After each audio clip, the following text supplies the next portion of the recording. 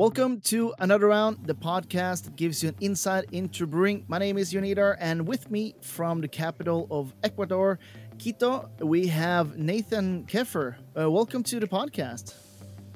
Hey, how's it going, everyone? Glad to be here.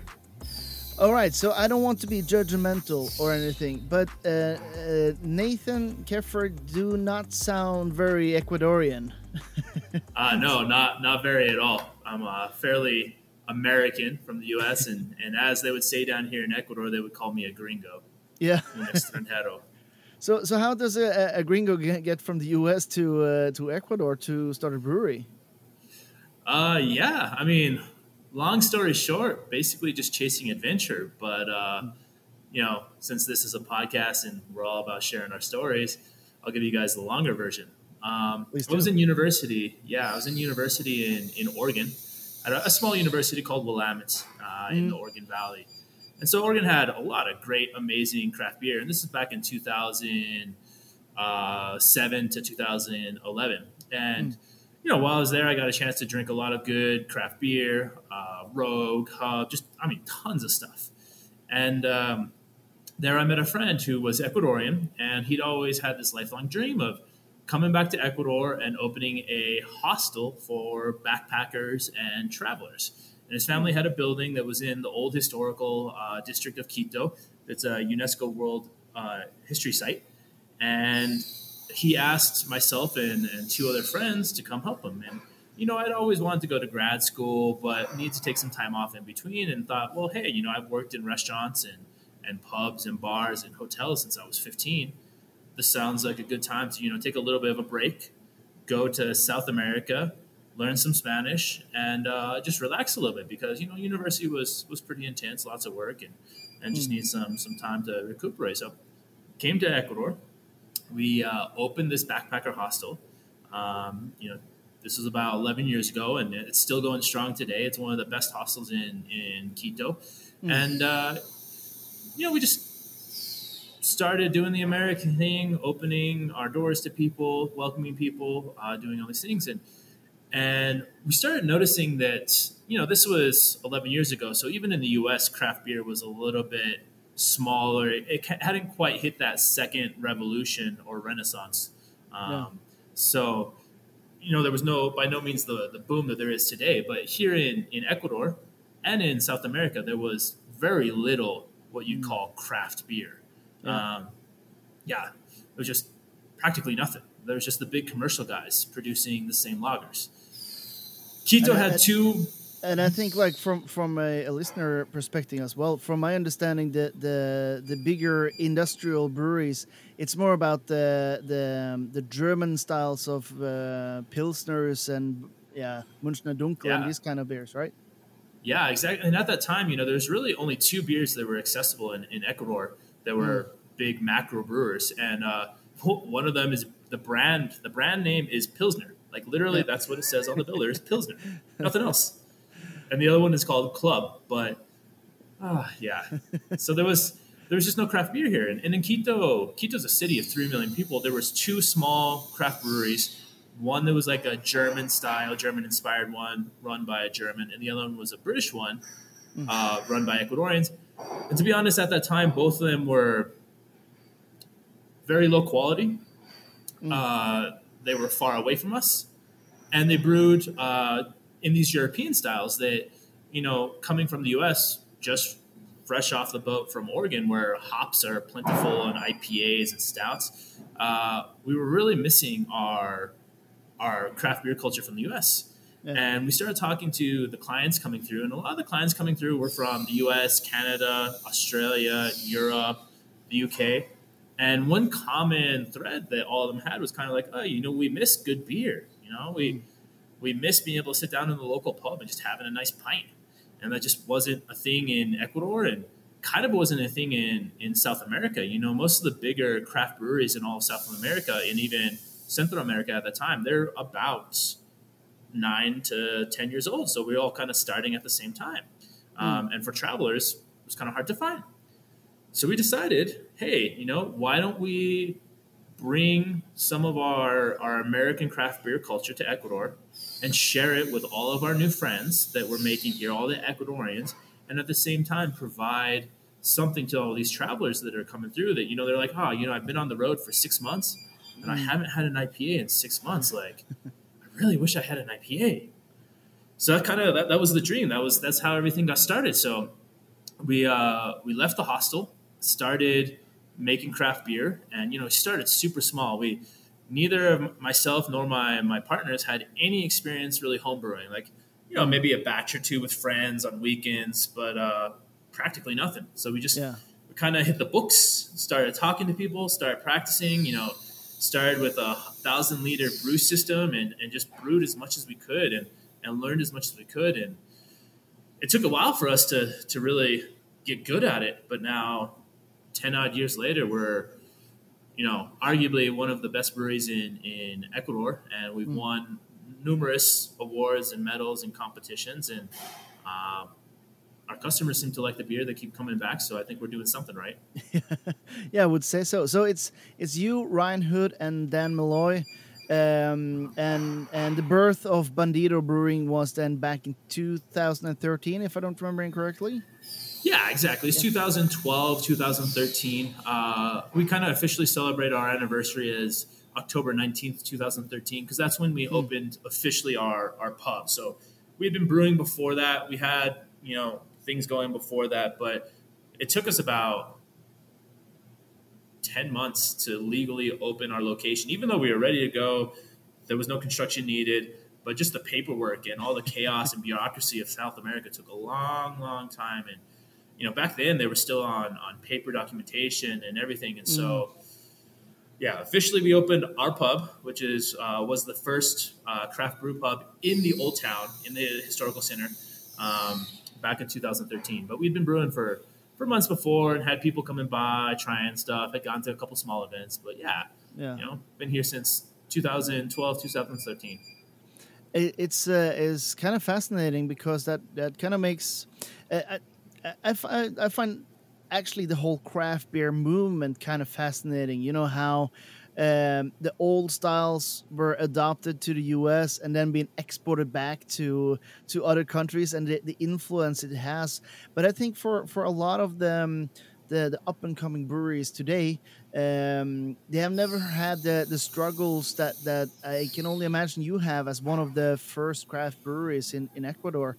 I remember one of the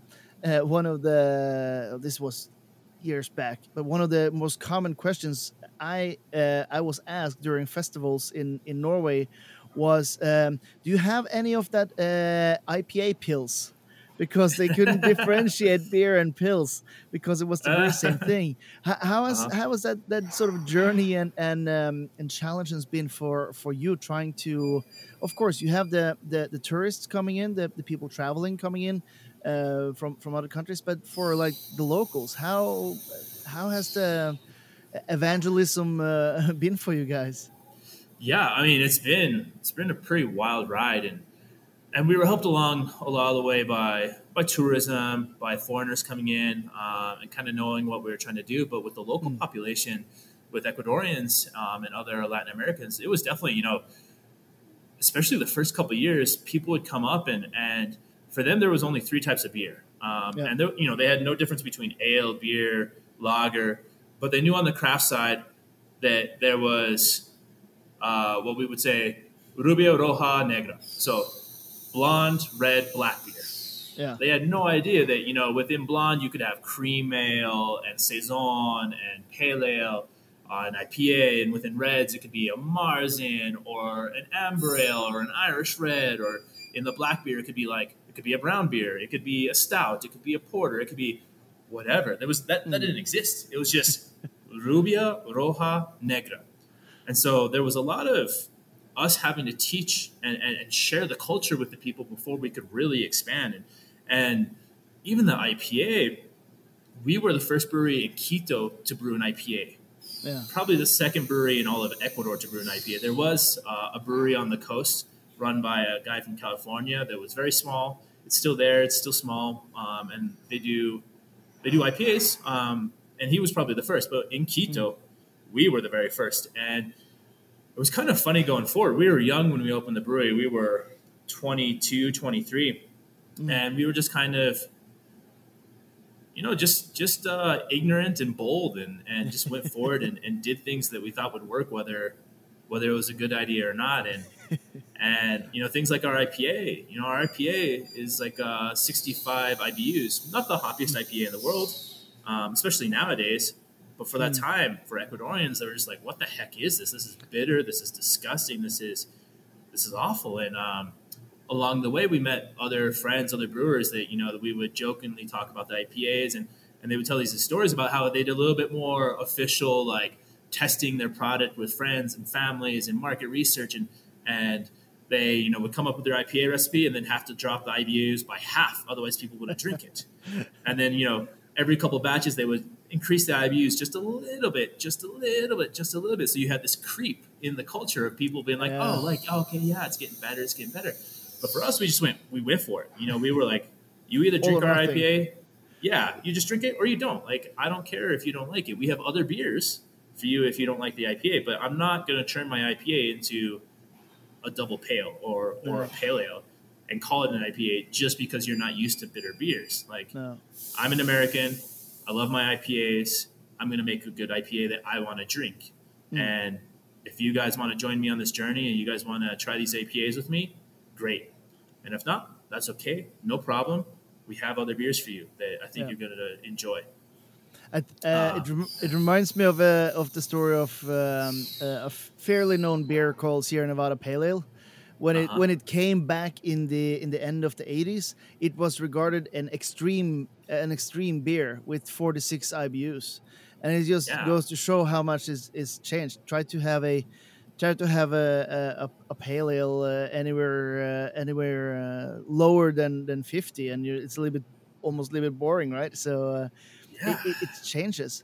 So a little bit of an uphill battle. It sounds like in the beginning for you trying to convince people. Are they now? The question, of course, is are they getting on board? Absolutely. I mean, our IPA now is our best sold beer. It's the one that we produce probably.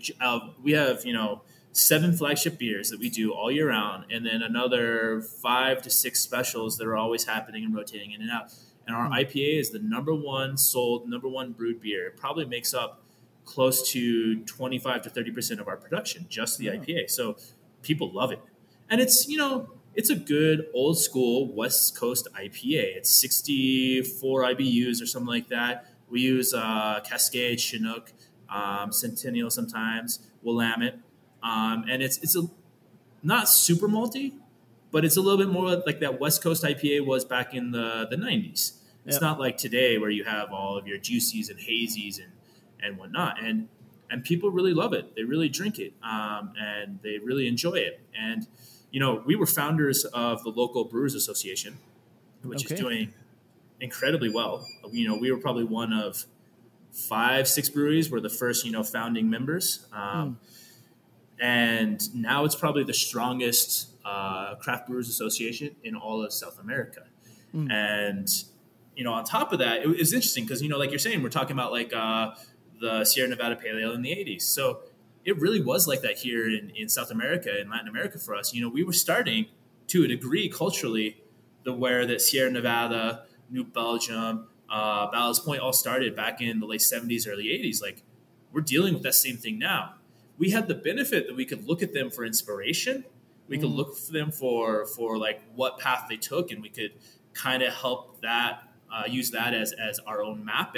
And the whole industry was more robust. So it's still very hard to get hops here. It's still very hard to get malt here, but there was a larger industry worldwide that had grown around these original titans of industry. That did make it a little bit easier for us, allowed us to take some shortcuts. It still wasn't easy by any means, and it's been difficult over the last 11 years. Even now, this year, I think is the first time that all craft beer in Ecuador is finally breaking 1% of the beer market in Ecuador, and it's been 10 years to get there. Yeah. Yeah, it takes some time. It sounds like it's real pioneer work that you're doing. Maybe with a little bit more of a sophisticated compass, if I can use a metaphor, than back in the quote unquote old days. But Uh-huh. still, it sounds a little bit like an uphill battle. In like you talked a little bit about Quito, and that's your location. How is like craft beer? You're mentioning 1%, but how is it viewed throughout Ecuador and maybe even South of America in terms of their experience of craft beer. It's viewed pretty favorably. Mm, People like South American craft beer, and there's this thing culturally where in Latin America, a lot of people get the chance to study abroad, to travel abroad, to Europe, to Australia, to Asia, to the US. And a lot of times, what they do is, when they're there, they're exposed to this culture of the pub life or of craft beer or mm, of gastronomy that previously didn't exist in their own country. So when they come back, they're looking for that still. That's something, if you go to London or the UK and you're studying abroad there, you spend a semester there, or you spend 4 years there, and then you come back to Ecuador, you're going to miss that pub culture. You're going to miss yeah. that draft beer, that real ale that you had there. And so people look for those things that they experienced abroad, and that has really helped us become more integrated in the culture. And it's definitely taken time and years to do so, but that's been one of the keys. And also just our ability to play with ingredients. Mm, The standard Pilsner macro beer here is it's pretty basic. yep. It's not bad. There's a time to drink it. If you're on the beach, it's hot out, it's 40 degrees Celsius, humid. Light lagers are great, Yep. but you won't ever see one of them putting passion fruit or maracuya in their beer. You No. won't see them. Our second most popular beer is a beer that we brew. It's kind of a Belgian-inspired golden ale, and we brew it with honey and ginger, and it's all Mm, local ingredients, and the people love it. It's our second most brewed beer, our second most produced beer, and you know there's lots of sours going on in the world right now. People are just loving sours, and that's kind of the thing that's popular at the moment. Here in Ecuador, we have an amazing group of fruits and spices that we mm, get to play with that we can enjoy and share with our customer base. We have passion fruit sours that are just delicious. The fruit is so fresh. The beer is so fresh. We have a fruit called naranjilla here, which is very interesting, and you can find it in other parts of Latin America, but you wouldn't find it in Europe. And so it's very hard to mm. describe. Its name means little orange, but it's not really like an orange, except that it's citric. It's very citric in Ah. taste, um, but it doesn't have that same like pulp like a lemon or orange might have. The insides are very different, and Hmm. so we mix that with strawberry, and we have this amazing other sour that we produce. Ecuador is the birthplace of cacao and Mm, chocolate. Recently studies have discovered that Ecuador is the birthplace. It's probably where the origin of chocolate came from. And so we have amazing access to chocolate. And where chocolate grows, coffee grows. Even though coffee was imported from the Middle East and the Arabs, there's still a huge, thriving coffee industry here. So I get my pick of cacao, of coffee, and of all these super amazing fresh fruits and ingredients or spices that you wouldn't really find elsewhere. So that also has allowed us to really connect with the locals and with the tourists, because the locals are like, oh hey, like you're using this spice in your beer called ishpingo. I mm. grew up drinking ishpingo in this tea that my grandmother used to make for me when it was cold outside. Yeah. And so it creates this connection. And then with the foreigners that are coming through, whether they're here living or working or just passing through, you're like, hey, have you ever tried this spice called ishpingo? No, Mm, what the heck is ishpingo? It's a dried flower from the Amazon that they say grows on the trees of cinnamon, and it's kind mm, of like it's a mix between cinnamon and black pepper. Or we have slightly different fruits here as well. Like we have mortinho, which is technically blueberry, but it's a blueberry that grows up in the mountains at 2,500 meters, 3,000 meters, about 10,000 feet, and so mm. it's a bit different than your traditional blueberry that you'd find at a marketplace in the north. Yeah.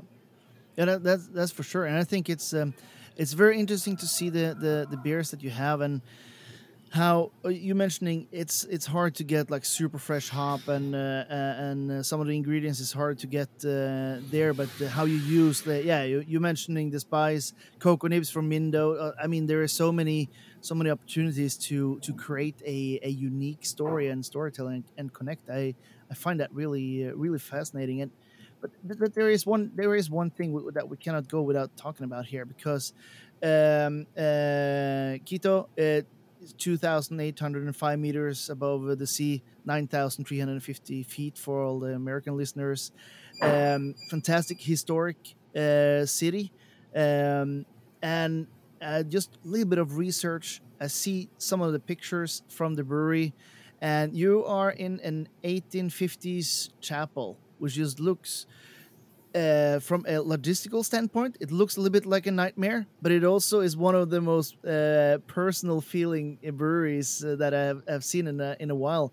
A little bit of the Uh, story of why do you choose to go with something as a chapel for your production site and brew pub? yeah, so that's a very interesting story, and it's a little bit of a chaotic one, but and we've since had to move the production facility out of that location because it was too small, and there was problems with increasing production, both size wise and regulation wise. Mm. However, we spent the first 4 years brewing in there on a 200-liter system, and oh man, like those, the doorways are so small because they're made for people from the 1850s, and like tiny Latinos, and you're walking around carrying kegs, bumping your heads on these archways, and it's definitely an adventure. And we ended up there because it was very close by to the location of the hostel that we had founded, and Mm. um, it was an old colonial house from the 1850s, owned and occupied by the same family since the 1850s.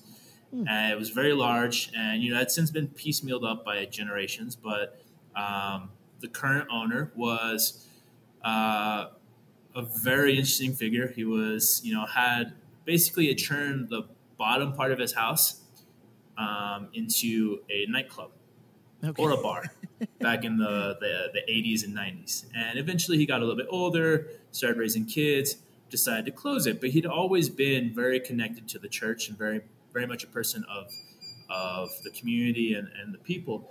And so he, there had always been a chapel a part of this house. Back in the Mm. day, these old colonial houses that were very large, that were owned by people that were very devout Catholics, the majority of these larger houses had a private chapel in the house. And they would go to mass.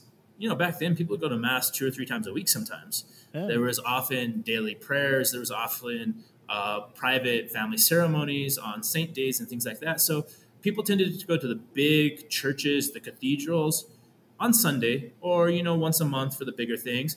But a lot of the smaller events always happened in the more local chapels, whether it be inside your house or in the local neighborhood. And Mm. so we surmised that from the 1850s on, there had been a chapel in this building, and the owner had always kept it there. Even when he had a bar there, it Mm. was a chapel. And that was always part of the appeal of it. And then when he closed the bar down, he opened the chapel more up to the community. He had monks coming in, he had priests coming in. And when we came, he was just overjoyed to have someone like us come in. We were super respectful. We had these business plans, these ideas, and I think it reminded him of us, of himself when he was younger. And so we first started renting half the building, and then we started slowly taking over more and more and more. But the chapel's still there.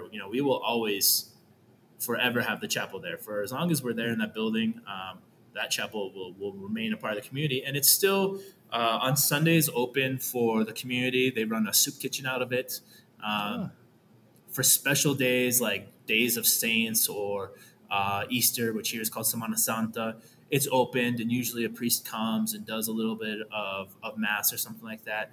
So during the rest of the week, we don't have petitioners, we don't have people coming to pray, but on Sunday, it still opens its doors, and it's small, it's not very large. There's right now there's probably space for just the actual chapel area. probably space for 25 people, Mm. 30 people. And then, if they need more space, they can bleed out into the pub section. But, there's a very tight connection between pubs, monasteries, and the production of beer throughout history. Mm. And in fact, one thing that probably you would love to hear about, and maybe the listeners, is that Quito actually has the oldest brewery in all of South America Okay, from 1588. that is old. Yeah. And it's potentially the oldest in all of the Americas, Mm. including Canada and the US. There's one other location, one other monastery in Mexico that is maybe was founded 10 or 20 years before, but we're still waiting to hear back on that. But Yeah. it's a monastic brewery that was founded in the conclave of San Franciscan monks by this amazing monk who was born of Flemish royalty, but he was a second or third son, became a monk. And this was before Belgium was Belgium, right? It was still Yeah. part of like Flanders. Ended up in Ecuador, and he brought wheat and barley to the Americas, to South America. And he realized that there was an opportunity both for subsistence of the monks that were there, but also the people to start brewing and to use the barley in beer production. So, Mm. unfortunately, the brewery is now closed. It's been closed since the 70s when the last monk who was a master brewer passed away, and they couldn't find anyone to replace him. Now it's a museum. You can come to Quito. You can go to Plaza San Francisco, where the monastery of the San Franciscan monks are, and you can go look at all these old ladder tons made of wood and these old brinks and these old cool ships that I have no idea how old the cool ship is. It's probably 200 or 300 years old. Um, and at one point we had Peter Buchart here, who Peter Buchart is was the head brewer of New Belgium. Mm. He's also a very famous brewer from Belgium itself. And he came in and he was just like, wow, like this reminds me of being a kid growing up in Belgium and learning to brew in Belgium and Yeah. working with the monks. And it's pretty incredible. If you're ever in Quito, go check it out. For any beer nerd, it's a mecca. It's a holy site of beer. I find it fascinating, talking to you and the enthusiasm that you're sharing with us. One does not think of Ecuador as the natural beer tourism place, but with the old history that you're sharing and the fact that you can actually go to church and have a beer in the old Yeah. chapel, I really enjoy that, and I gotta say I really am cheering for what you're trying to do, and also just like a tiny bit of jealous that you're able to sort of open the eyes of so many people in 2023 for craft beer. I appreciate that. So, It's and it's also, been go ahead. Yeah, it's been a wild ride, and to be honest, like I highly encourage anyone that can to come to Ecuador and just hang out and try some of the beer. I think that because of certain things culturally as well as laws and trade agreements, Ecuador has one of the best brewing regions in all of Latin America. Mm. We're definitely on par with much larger countries, Brazil, Argentina, Chile, and I think that other countries that are about the size of Ecuador, we do. I mean, I'm going to say this, and I'm obviously biased, but I think we do some of the best beer in our region, better Mm. than some of our neighbors. And we have there's just there's such a small entrepreneurial spirit here, and such a love of craft beer on a cultural level that there's a lot of breweries here. Mm. They tend to be smaller. The largest brewery in Ecuador that's considered craft only has a brew house of about 3,000 liters, 30 barrels or so. But there's tons that are 2 barrels, 3 barrels, like nano breweries. And it's Yeah. just people inspired by what they've seen and what they've tasted and wanting to try their own hand at it. So there's Mm. a lot of beer here, and much of it is top notch, and it's something that I would compete with on the world market in the U.S., in Europe, in Germany. So it's It definitely it, worth sou- checking out. And it sounds like they're already creating their own identity with the use of the local ingredients that is not widely available at the rest of the craft beer world. Exactly. So, all right. Well, I'm not going to take any more of your time, Nathan. As the listeners sure have heard, there is stuff going on in the back there. So I am I'm sure you need to get back to maintaining the both the chapel and of course the brewery. But I just want to thank you for taking the time, sharing the story and your story and a little bit of the. What I would say is a little bit of the unknown story of beer in Ecuador, and yeah, I'm not going to say that I need to stop doing this podcast, but everyone I talk to just makes me want to go and visit and taste and everything. And I don't think my wallet can take another trip, especially not to Ecuador. But for sure, Bandido Brewing is now on the to visit list for me at least. Good. You're always welcome, and we're not going anywhere. So when you find the funds, when you find the time, come down and we'll show you a good time. We'll show you some good beer. Yeah, that sounds like a good plan. All right. Thank you very much for the time, Nathan. Yeah, salud. Thank you for coming with me to Quito and for listening to my talk with Nathan from Bandido Brewing. I have said it before, this podcast will take you all over the world of fermentation. And that is why in the very next episode, we will be visiting China. So I hope you have subscribed and that you have shared this podcast with a friend so you have something to talk about the next time you meet up for a cold brew. Until next time, have fun, drink well, and take care.